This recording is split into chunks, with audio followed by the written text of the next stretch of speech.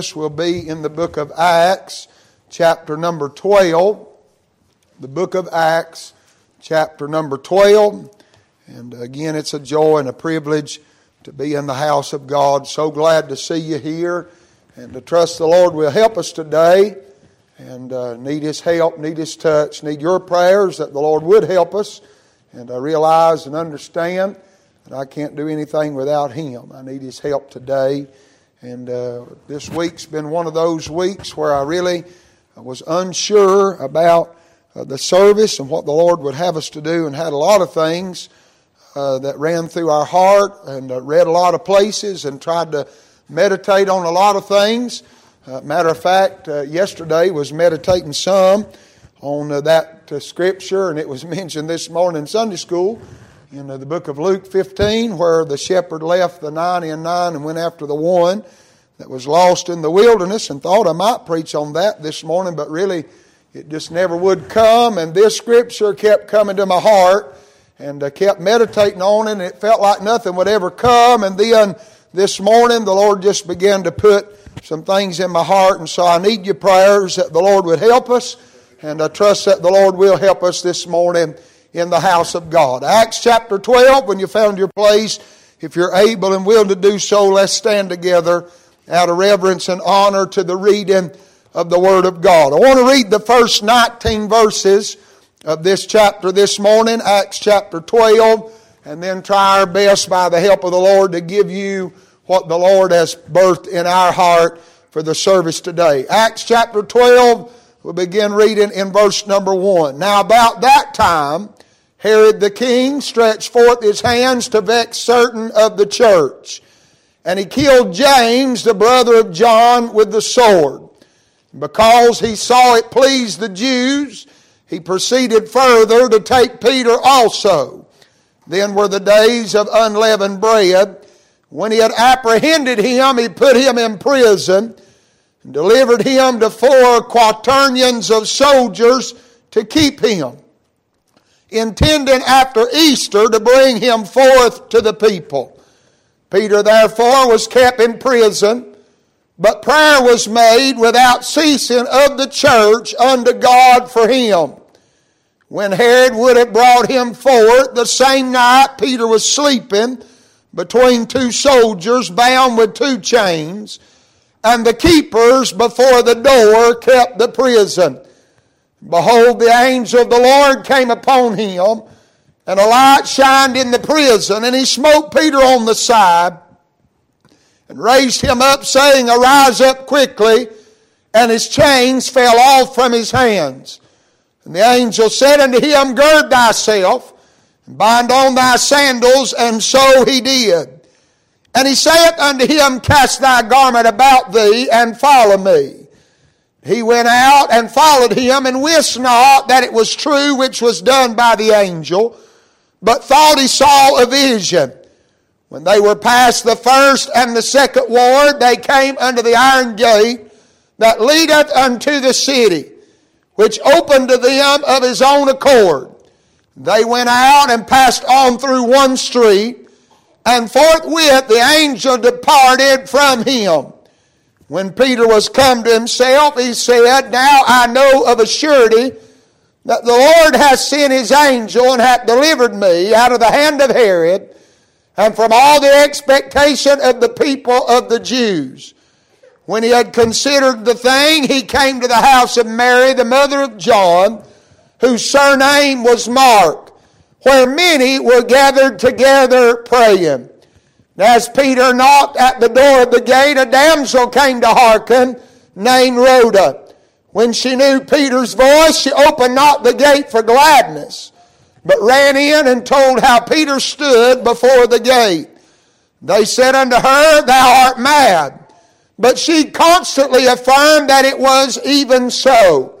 Then said they, It is his angel. But Peter continued knocking.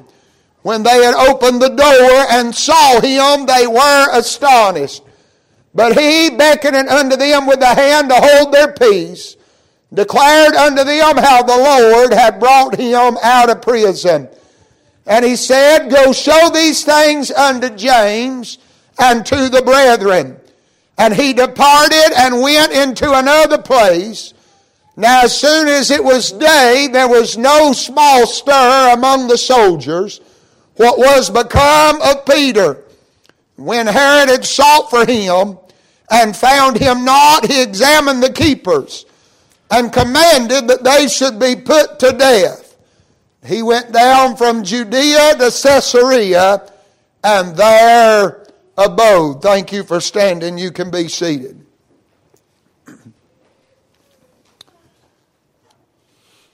I'd like to this morning, if God would help me for just a few minutes and you'd pray for me, to preach on a praying church.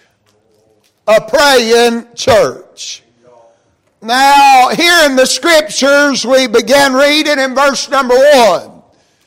And the Bible starts off this way, now about that time. And so it's important for us to understand the context in the time of what is taking place or has taken place as to what will take place in the coming verses. Now we understand and know, as we picked up reading here in the book of Acts chapter 12, we know that in Acts chapter 2, that the day of Pentecost came, that day that the Lord in Acts chapter 1 told the disciples to tarry at Jerusalem until they be endued with power from on high. And so it happened on the day of Pentecost in Acts chapter 2, where the disciples and that multitude were gathered together all in one place and in one accord. And there came a sound of a mighty rushing wind, and it filled the house where they sat. And they were all gave utterance, and the Bible said they began to speak with other tongues. There were in the company there all men from all areas of the world. They were all Jews that had come to Jerusalem for to worship, but they were from different parts of the world. By nationality they were Jews, but by their language they all came from other places, and they did not understand. Had they began to speak one to another, they couldn't figure out how all these men, being Galileans, were speaking, and they were hearing in their own language. They said, we are Medes and Parthians and Elamites and strangers from Cappadocia and other parts of the earth, and they thought that maybe they were drunk with wine. Peter stands up, filled with boldness and power by the Holy Ghost, and he says, ye men of Jerusalem, these men are not drunk, as ye suppose, but this is that which was spoken of by the prophet Joel, that in the last days I'll pour out my Spirit, saith the Lord, upon men. And so Peter preaches that day that faithful message about how to the Jews that they by wicked hands had taken the Lord of glory and crucified and slain him, but God had raised him from the dead, and he had been declared by power by his resurrection to be the Son of God. And so the Bible said that as Peter preached under the unction of the Holy Spirit, that they were pricked in their heart. That is the conviction that we talk about in our day. They were pricked in their heart, and they said, what must we do? And Peter says, repent and be baptized, every one of you, for the remission of sins. Now it was not that baptism was necessary for salvation or a hinge about being saved, but Peter is preaching to Jewish believers, and so he says, if you're going to believe on him, then you're going to have to be willing to make a testament and an open show to everybody that you have believed on this Christ.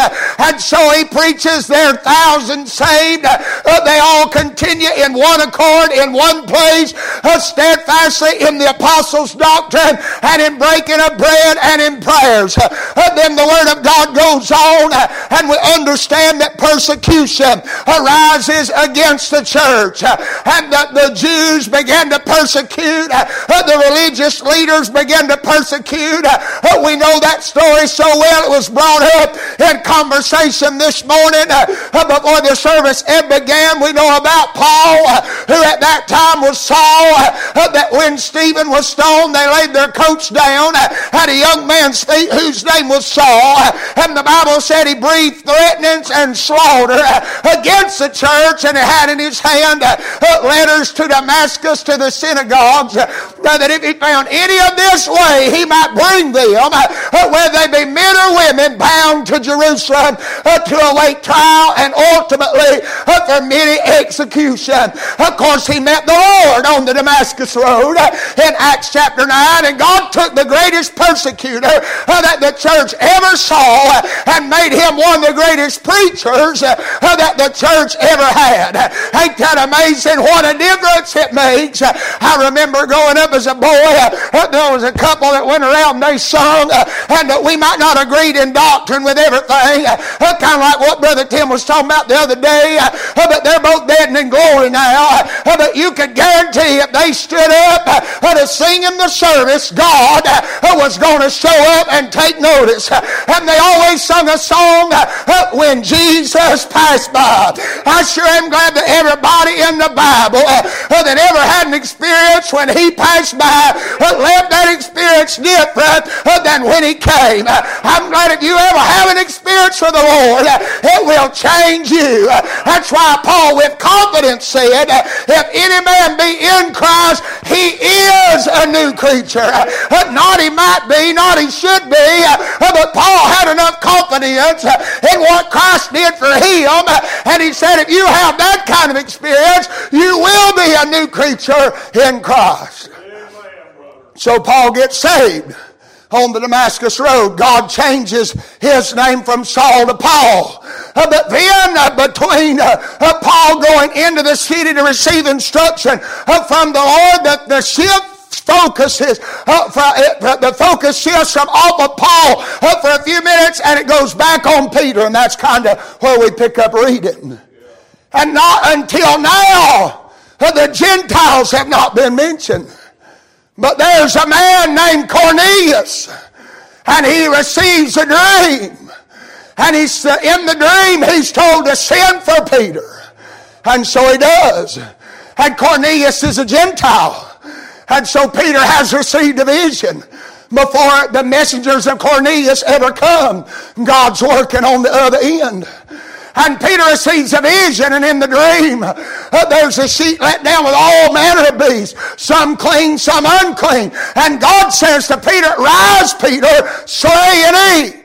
And Peter says, not so, for I'm a Jew, and I've never eaten anything that's common or unclean. And God said, what I have sanctified, what I have chosen, call thou not common or unclean, but rise and eat. And it happened 3 times, and the 3rd time, when the sheep vanished away, there was a knock at the door, and said, Peter, we need you to come down and meet with this man called Cornelius.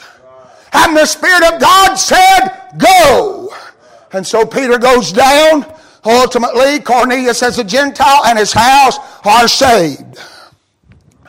And as Peter preaches, you can go home and read it just a few chapters back. Peter stands up after Cornelius is saved. Peter stands and preaches another message. The Bible said in verse 34 of Acts chapter 10, then Peter opened his mouth and said, of a truth, I perceive that God is no respecter of persons. And so he begins to preach. And the Bible said while he spake these words in verse 44, the Holy Ghost fell on all them which heard the word. Now we're talking about Gentiles. And the Bible said, and they of the circumcision, that is the Jewish believers, which believed were astonished, as many as came with Peter, because that on the Gentiles also was poured out the gift of the Holy Ghost. And so now Peter goes back, And He commands them there to be baptized in the name of the Holy Ghost. And they goes back to Jerusalem and reports to the church there that Gentiles have been born again. And so all these things take place. It's here in Antioch where the Christians, both Jews and Gentiles, are first called Christians at Antioch. And so now all of this has taken place. Paul's been saved. Pentecost has happened. Cornelius, the first Gentile convert, has been born again. The Holy Ghost has fell on the Gentiles. God has shown that He has no respect. It's neither Jew nor Gentile, bond nor free, male nor female in the body of Christ. It's been reported back to the Jewish believers that God has extended His salvation. The Gentiles there, at first they're a little bit skeptical, but when Peter reports and preaches to them that the Holy Ghost has fell, they all rejoice. Everything seems to be going well. Everything seems to be going forward. But the Bible said about this time, Herod the king stretched forth his hand to vex certain of the church. Now the word vex means to afflict. It means to torment. It means to bring to sorrow or anguish of spirit. And so now this Herod, if you studied genealogy and time period, it would be most likely Herod Agrippa. He stretched forth his hand to vex the church. Now the majority of scholars and commentators say that Herod Agrippa was a proselyte Jew. And so because of the stir among the Gentiles, it stirred up the indignation in Herod to reach forth his hand and persecute the church. For the Bible said on down here that when he killed James, he saw it pleased the Jews. And when it pleased the Jews, he set out to take Peter and to kill him also. So now everything seems to be going well. Everything's going great. God's saving souls. The church is rejoicing. But then word comes that Herod has killed James with the sword. Now I understand. I'm trying to get where I need to be. If you'll just bear with me for just a minute. I understand that in the family of God there are no big I's and little U's, but we have to have respect to who James was. James was one of those chosen three who spent more time with the Lord and experienced things that all the others didn't. When we read in the scripture that he took Peter, James, and John with him. James was the brother of John, the sons of Zebedee, the ones that the Lord called the sons of thunder. That faithful man, that fisherman who had been called by the Lord and experienced great and mighty things, who was an example and a hero in the faith to the Christians and the church in the early days. And now word gets to them that he's been killed because of his faith. And not only has he been killed, but they have took Peter also and put him in prison. Now here's a group of people, and they are Jew and Gentile. They are come from all manners, all walks of life. Some have money and some don't have money. Some have great occupations and some don't have such great occupations. Some have a high name in the community and others are not known at all. But yet they have all come together as a part of the church.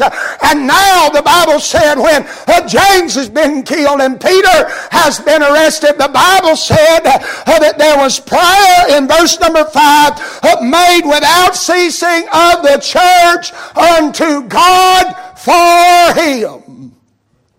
So we see in the scriptures a praying church. Now the Lord put 3 things on my heart I want to give you, and I'll be done and we'll be dismissed and we'll go eat in fellowship. Now I want to say first of all, I want to stay exactly in the context of this scripture. That's where the Lord has put my heart this morning.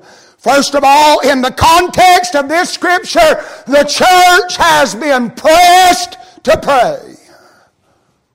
I mean, they've not just taken it upon themselves. They've not just chosen nonchalantly. They've just not thought it's a good idea. But based on all the things that James is dead, Peter's in prison, and they understand if God does not do something, that Peter is going to end up in the same shape that James is, and so it has pressed them to pray.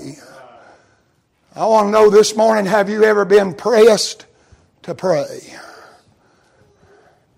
Have you ever, not out of ritual, not out of routine, not just to check it off your list, and unfortunately that is the majority of the praying that the people of God do in our day. It's just a ritual, it's just a routine, it's just a habit, it's just a form. But I want to know, have you ever been pressed to pray? Like you felt there was nothing else that you could do. You've been brought to the end of yourself, and you understood if God did not do something in the situation, things were not going to turn out well for you or anybody else, and so it pressed you to pray.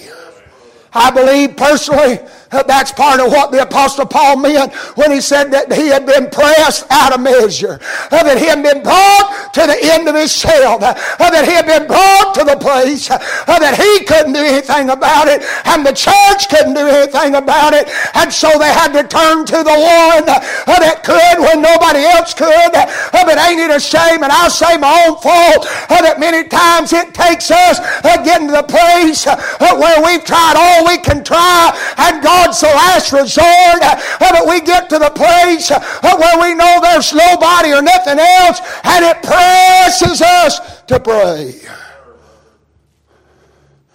And often we don't like to be in that shape. We don't like to go through whatever it is that has pressed us to pray. But I thought about what old Charles Spurgeon said. He said, anything is a blessing that drives you to pray.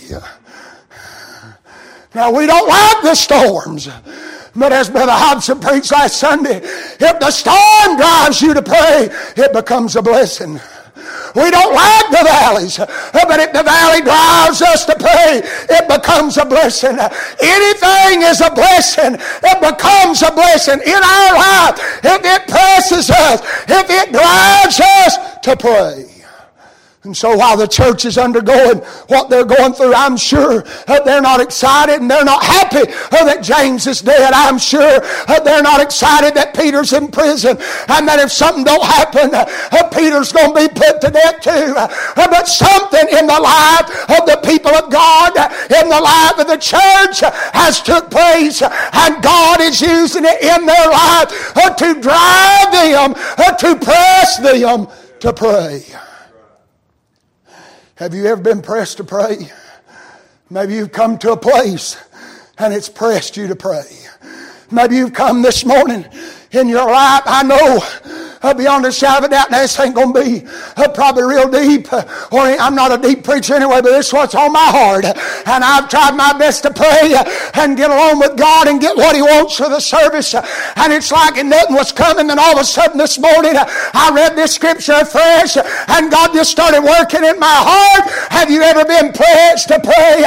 Maybe you've been brought to a place. Maybe it's a place of decision. You got to make a decision, and it's pressed you to pray. I've been asked before, matter of fact, not too long ago, somebody texted me and they wanted some pastoral advice, and I want to say right now that I'll do everything that I can as your preacher. I love you, and God's put my heart here, and God's put my heart with your heart, and I'll pray for you. I'll give you all the advice I can give you, but I'm going to tell you, when you come to a place of decision, and you got to make a decision, God will use that place to press you to pray. Maybe you've been brought to a place of decision. Maybe you've been brought to a place of difficulty. Something you can't get over. Something you can't push your way through. And you've tried this avenue and it's a roadblock. And you've tried another way and you just can't get out. And you feel like you're trapped in the middle and you're in the middle of a difficulty. And God's working it in you to press you to pray. You might not enjoy the difficulty. You might not enjoy the valley. You might not enjoy the storm. But if God is working it in you, to drive you to a place of prayer, it will work for a blessing for your good. Maybe you're in a place of doubt, wondering and worrying about if this happens or if that happens, or what will I do here, or what do I do here? Oh Lord, are you there? Lord, do you care? Lord, are you going to work? Lord, where have you been? I thought about Mary and Martha when Lazarus was sick and they sent for him. No doubt for 3 days they thought, Lord, where are you at? And now he's dead, and they thought, well, I don't understand why the Lord didn't show. And no doubt it put down in their heart and brought difficulty and discouragement. But I'm going to tell you, it's in those times when God presses the church to pray. And so although they're not enjoying James being dead, and they're not enjoying Peter being in the prison, and no doubt Peter's not enjoying being in the prison, but God has taken this situation, God has taken this difficulty, God has taken this dark day to pull the church together and press them to pray. Maybe you've come to a place that's pressed you to pray. Maybe this morning there's a person in your life. I'm just giving you what the Lord, I know beyond a shadow of doubt, it's what the Lord gave me. Maybe there's a person in your life that God is using them to press you to pray. Maybe it's a family member and you're watching them make wrong decision after wrong decision, go the wrong way, do the wrong thing, make the wrong choice, go in the wrong direction, and you're not enjoying it, and it breaks your heart. But all the while God is allowing this for His glory and for your good, and He's using this person to press you to pray and to watch Him work. Maybe this morning there's a problem in your life and it's pressing you to pray. The church had a problem in this scripture. James was dead and Peter was on his way. And here's the man. I mean, I'm not putting one above the other, but this is an early church. They had really just been born. And here's the man that preached the message on the day of Pentecost that the Lord used. Here's the man that God chose to send him to the Gentiles that brought back report that the Holy Ghost had fell on them. And here's now the man who's been put in prison to await execution. And it's pressed the church to pray. They have encountered a problem, and it's pressed them to pray. I wonder about you this morning. Have you been pressed to pray? And I want to say, and this is how it's on my heart this morning, I want to say, if there's an individual in the building this morning, according to the Word of God, if the church is to function as the body and the members are to have the same care one of another, and if one member rejoices, all the members ought to rejoice, and if one member suffers, all the members ought to suffer. And so if there's somebody in the building this morning that you have a person, you have a problem, you've been brought to a place and it's pressing you to pray, the church ought to care enough about each other that if one of us is pressed to pray, it presses all of us to pray. And so they've been pressed together to pray. Not only have they been, I told you I just got 3 things and I'll be done. Not only have they been pressed to pray, but when they pray, when the church has met together. Now, according to Scripture, after Peter gets delivered from the prison, he goes to a house where many were gathered together praying. So I don't know if they're all in one place, if some are at this house and some are at that house. But regardless, they have been pressed to pray. They need God to move on this situation. And they have met together as a church, as a body, as believers, as a family to pray. And when they come together to pray, they've not only been pressed to pray, but they got a purpose in their praying. They're not come together just to see one another. They've not come together. Now, I thank God for fellowship, and I thank God to get to see you when we come to the house of God. But we're talking about serious business here. And they've come together. It's not to receive and exchange invitations and exchange greetings. But I guarantee you when they come through the door, probably not too many spoke to each other. I think they probably just fell on their face and they went to pray. And you say, wow, they had a purpose. They've been brought to a place that if God didn't do something, it was over for them. I wonder sometimes when we go to pray, how many times we pray with purpose. That we go to the prayer place, wherever it is we pray, and it's not that we just go through the motions. It's not that we've got our way and we all are guilty. We might as well all inside say, oh me. We all have our way and we all get in a rut and we all get in a routine. But I wonder when the last time that you've been pressed to your prayer place and you had a purpose when you got there, and it wasn't about sounding good, and it wasn't about what kind of words you could come up with, and it wasn't about impressing nobody. It wasn't about impressing God. And by the way, He's not impressed anyway. He just wants you to bear your heart. That's why the book said sometimes there are groanings we can't even mutter. We don't even know what to pray as we ought. But thank God for the Spirit of God that can make intercession when we don't even have the words. Now, I wasn't there in Acts chapter 12, but I guarantee there's a lot of women and a lot of men bowed down to pray. And by the way, I'll throw that in right there. They all gathered to pray. They didn't shut the women out. They all gathered to pray. And I'm going to tell you, there have been some ladies along the journey that have probably prayed greater for me than a lot of men have. And so we better not overlook everybody that's saved in the family of God. We all have the same access line to God. And so there's probably a lot of ladies and a lot of men didn't have the words to say. I probably heard a whole lot of groaning and a whole lot of oh Lord and a whole lot of help Lord. But I'm glad they had a purpose. They knew God was it. Nobody else could do it. They didn't know nobody else to call. Wouldn't call anybody else if they did. They had a business, had a purpose, and to get a hold of God. And ain't it amazing now? I want you to hear me this morning. I'm just preaching how the Lord put it on my heart. Ain't it amazing that it was not necessary? Now I understand that if Peter had been put to death, it would have been hard on the church. It would have affected the church. But none of them have been pressed to pray for themselves. None of them have a purpose to pray for themselves. It's all for somebody else. But yet God has so put the church together that they can get pressed for somebody else. And they can have purpose for somebody else. And there's a whole lot of groaning and a whole lot of praying and a whole lot of crying for somebody else that needs help. I wonder this morning, I'm just preaching to us. Here we are on the side of the road on this Sunday morning in September. I wonder this morning, when's the last time that we've been pressed to pray and it wasn't about us and it wasn't about our situation and it wasn't about our circumstance and it wasn't the place we'd been brought to and it wasn't the person in our family and it wasn't the problem we were facing.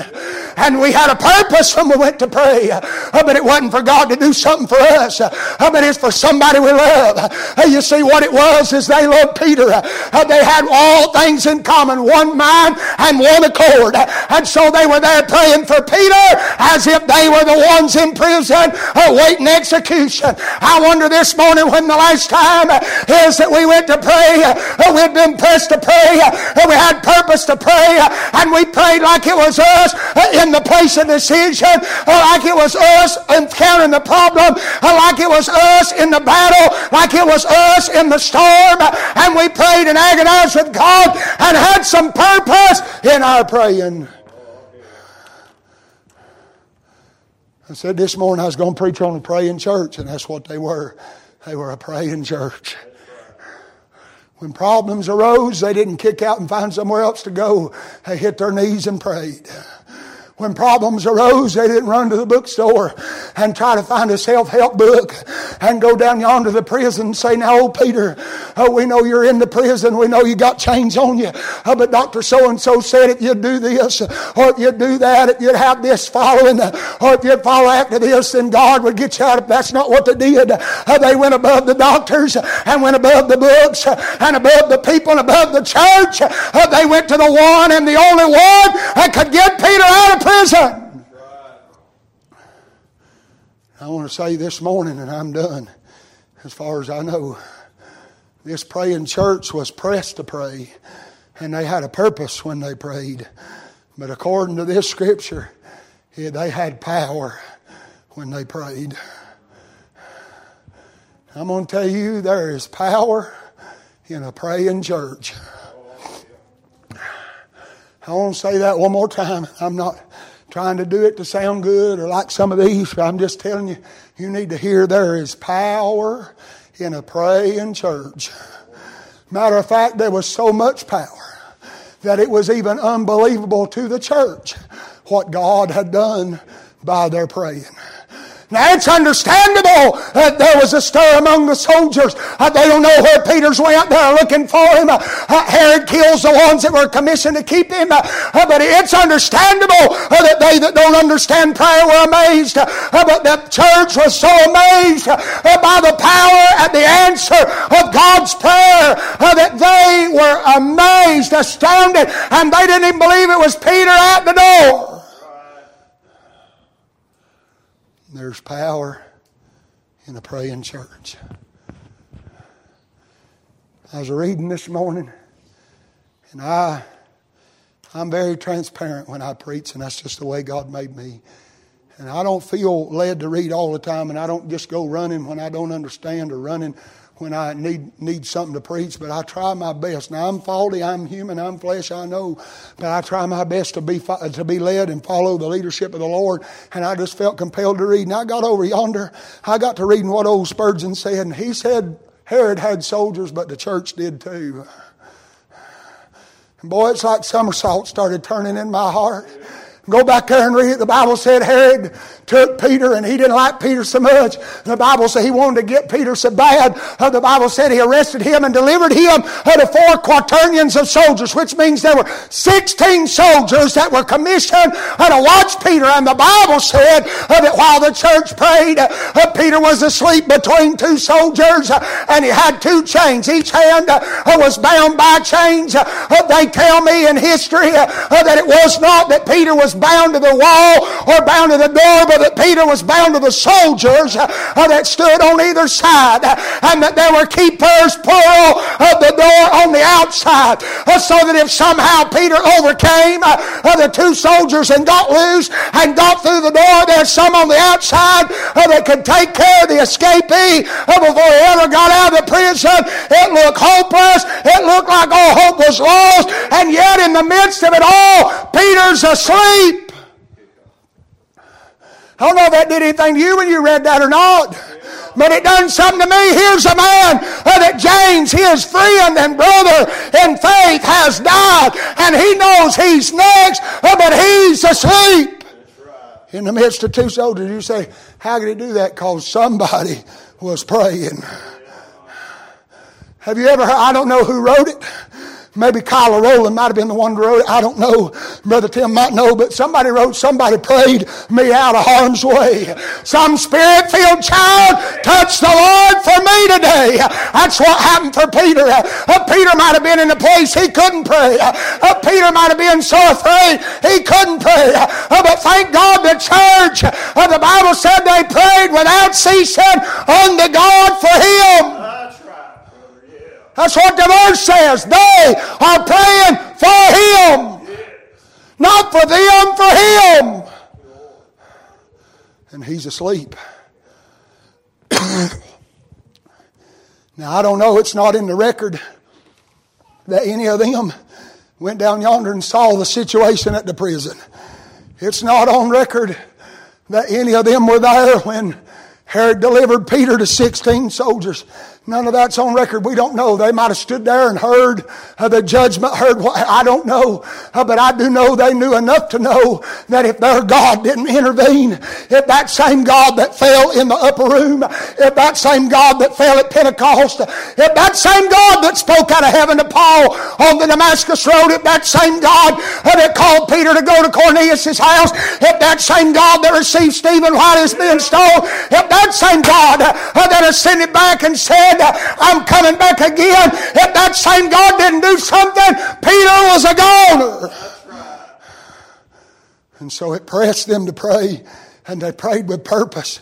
But all the while, now they're down there praying, and all that is going on in their mind, all that matters to them is God do something for Peter. And when Peter comes knocking at the door, the Bible said only one of them heard. You know why? Because all the rest of them was caught up in trying to get a hold of the one that could do what they could not do. Regardless of whether or not they knew how many soldiers, regardless of whether or not they knew what the gates looked like, they knew they couldn't go down there. They knew they couldn't get in. And if they could get in, they couldn't get Peter out. But I'm glad they knew the one that could go past the ward, go past the guards, go past the door, go past the soldiers, break the chains, and get him out. And he did. That's right, brother. He did. Now somebody will say, God could have got Peter out without the church praying. He could have. But God, in His sovereign plan, chose to push the church to pray and to make the church pray with purpose. And He chose to honor the prayers of the church and put His power on their prayer and to produce wonder and awe in them and to increase their faith and establish them in the faith and let them know that this is what God honors, this is what God works on, and when we pray like this, we get God's attention.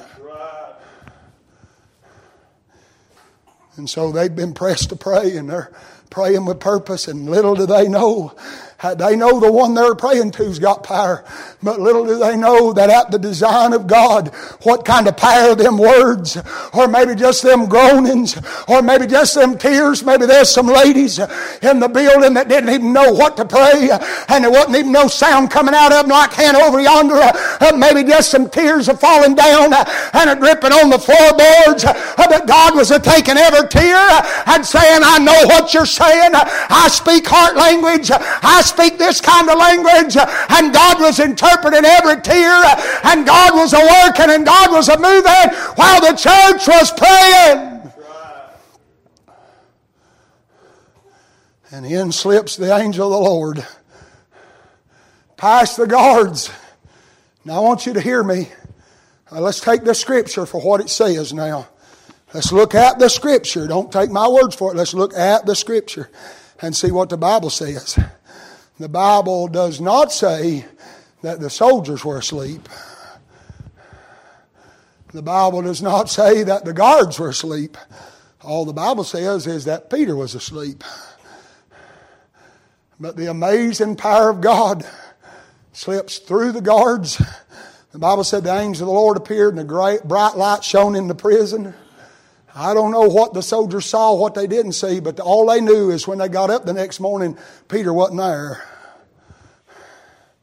I don't know if they were asleep. It's not recorded in the Scriptures. Maybe they were. I don't know. But I do know one thing. God let them go to sleep thinking Peter was there, and wake up the next morning and no Peter. And the Bible said there was no small stir among the soldiers.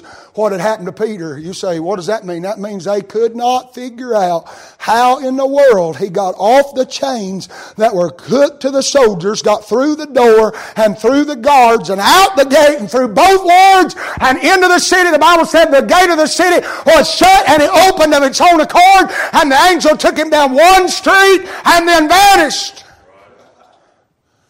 And it was so unbelievable, even Peter thought he was dreaming.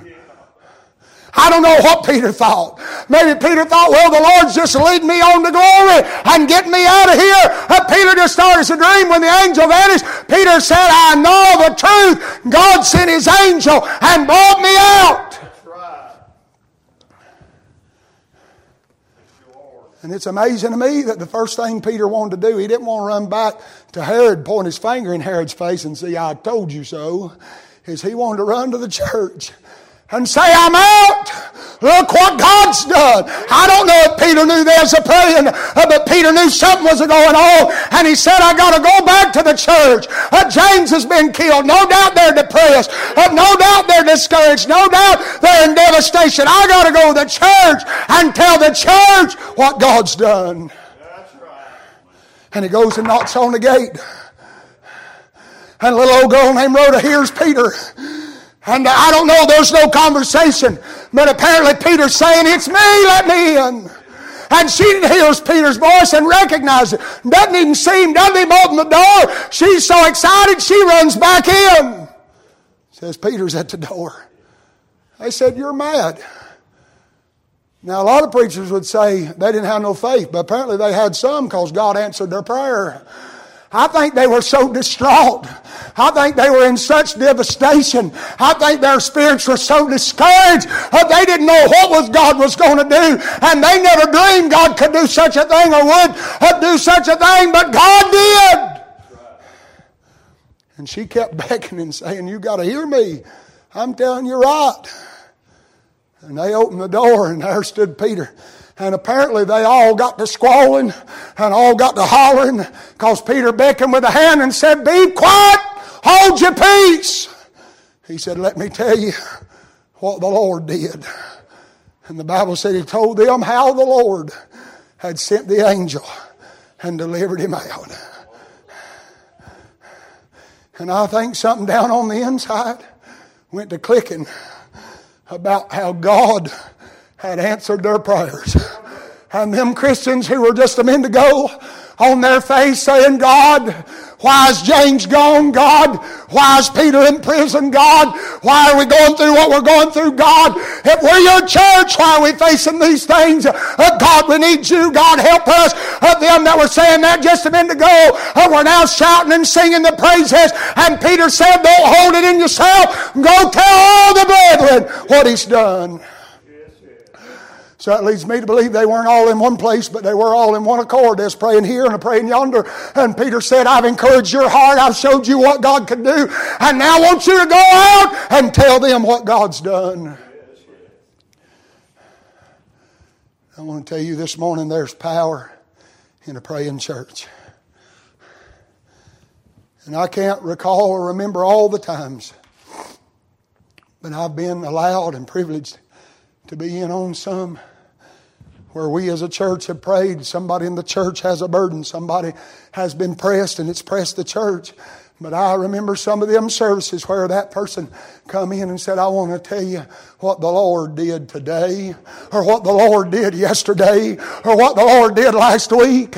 And sometimes I'll admit to my shame and my little faith, I've been like them men when Rhoda come in and said, you're crazy, you're mad, you don't know what you're talking about. But the more they talked, the more the Spirit of God worked in me, and I went from the bottom to the top again, went from discouragement to having faith and wanting to go on. You say, what happened? God showed there's power in a praying church. Yes, sir, brother.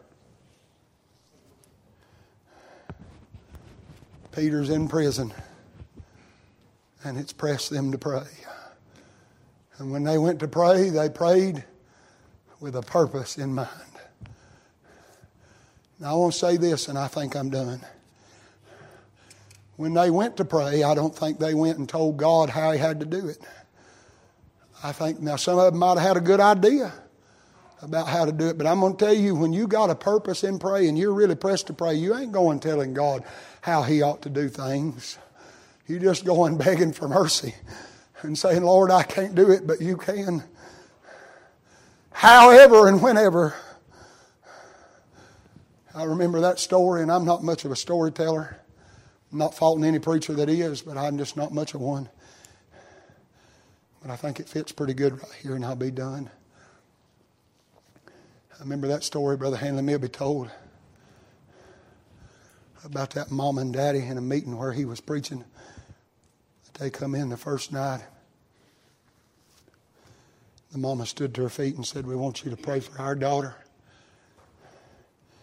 Said we lived by the highway, and she decided she didn't want to live by our rules anymore.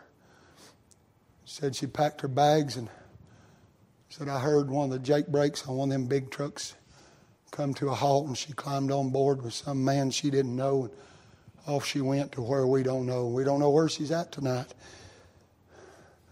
But we want you to pray for our little girl. God bring her back home again. And the nights went on, and the nights went on, and every night, I think if I'm telling the story right, and Brother Tim's probably heard it more than I have, preacher maybe said that woman would stand and say, pray for our little girl. And I think he said on Thursday night, that man and woman come walking in with a girl with him in her blue polka-dotted dress. And said the service started, and she stood to her feet. The mother did, and she said, I want to tell you what the Lord did.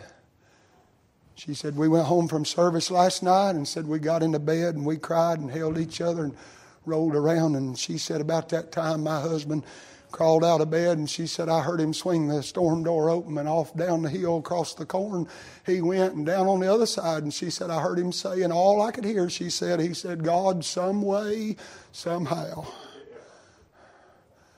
I don't know what you think, but I think that's what the church was praying for Peter. God, some way, somehow, get him out of prison. And she said, I don't know how long he prayed off down yonder. I just kept hearing him saying, God, some way, somehow. But she said, evidently he got a hold of the Lord because he quit praying and come back. And she said, I heard him knocking the corn over as he come. Slammed the screen door, laid down to bed, said, turn over, Mama. God said it's going to be all right. You say, preacher, God don't work that way. I'm not going to be mean, but I'm going to be honest. You should say, as far as you know, God don't work that way, because he does. The God I serve does. And she said this morning, we're sitting in the kitchen, I was washing dishes, looking out that same road she went down, and Daddy was sitting at the table reading the paper. And she said, all of a sudden I heard one of them truck brakes again, and it pulled up in the driveway. And she started saying, oh, Daddy, said that door of that truck opened. And off she stepped, and she said, I just kept saying, oh, Daddy. And he never checked up, never looked up, never laid the paper down. He said, I know, honey. She's a coming down the sidewalk. She's got that blue dress on, don't she? You say, God don't work that way. Oh, yes, he does.